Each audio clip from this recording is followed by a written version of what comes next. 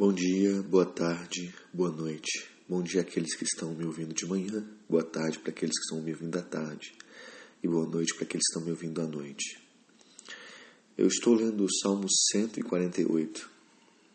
Estive lendo essa manhã quando me acordei e esse salmo fala sobre louvor. O tempo todo ele está falando louve ao Senhor. O que é louvor?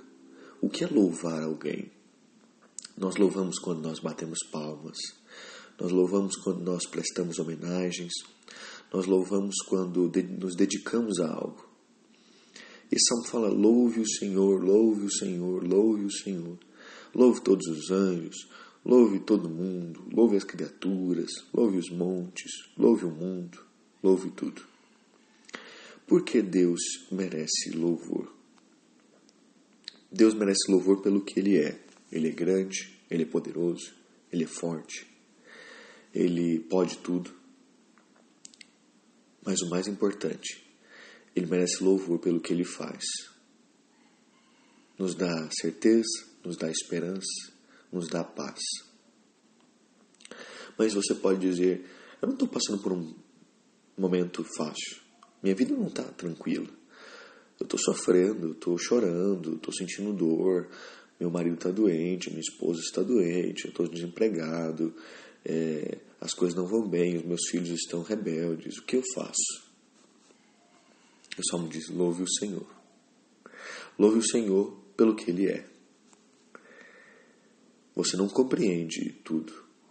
Nós não podemos ver tudo. Não vemos no escuro, não conseguimos enxergar após a curva. Nós temos uma visão limitada aonde o nosso olho consegue alcançar, aos tantos graus que o nosso olho consegue ver. Nós não conseguimos ver 180 graus, nem 360 graus. Então a questão é, louve o Senhor, mesmo que você não entenda, mesmo que as coisas deem errado. Louve o Senhor, porque a tua vida está nas mãos dEle. Porque mesmo que você não entenda tudo, fique tranquila.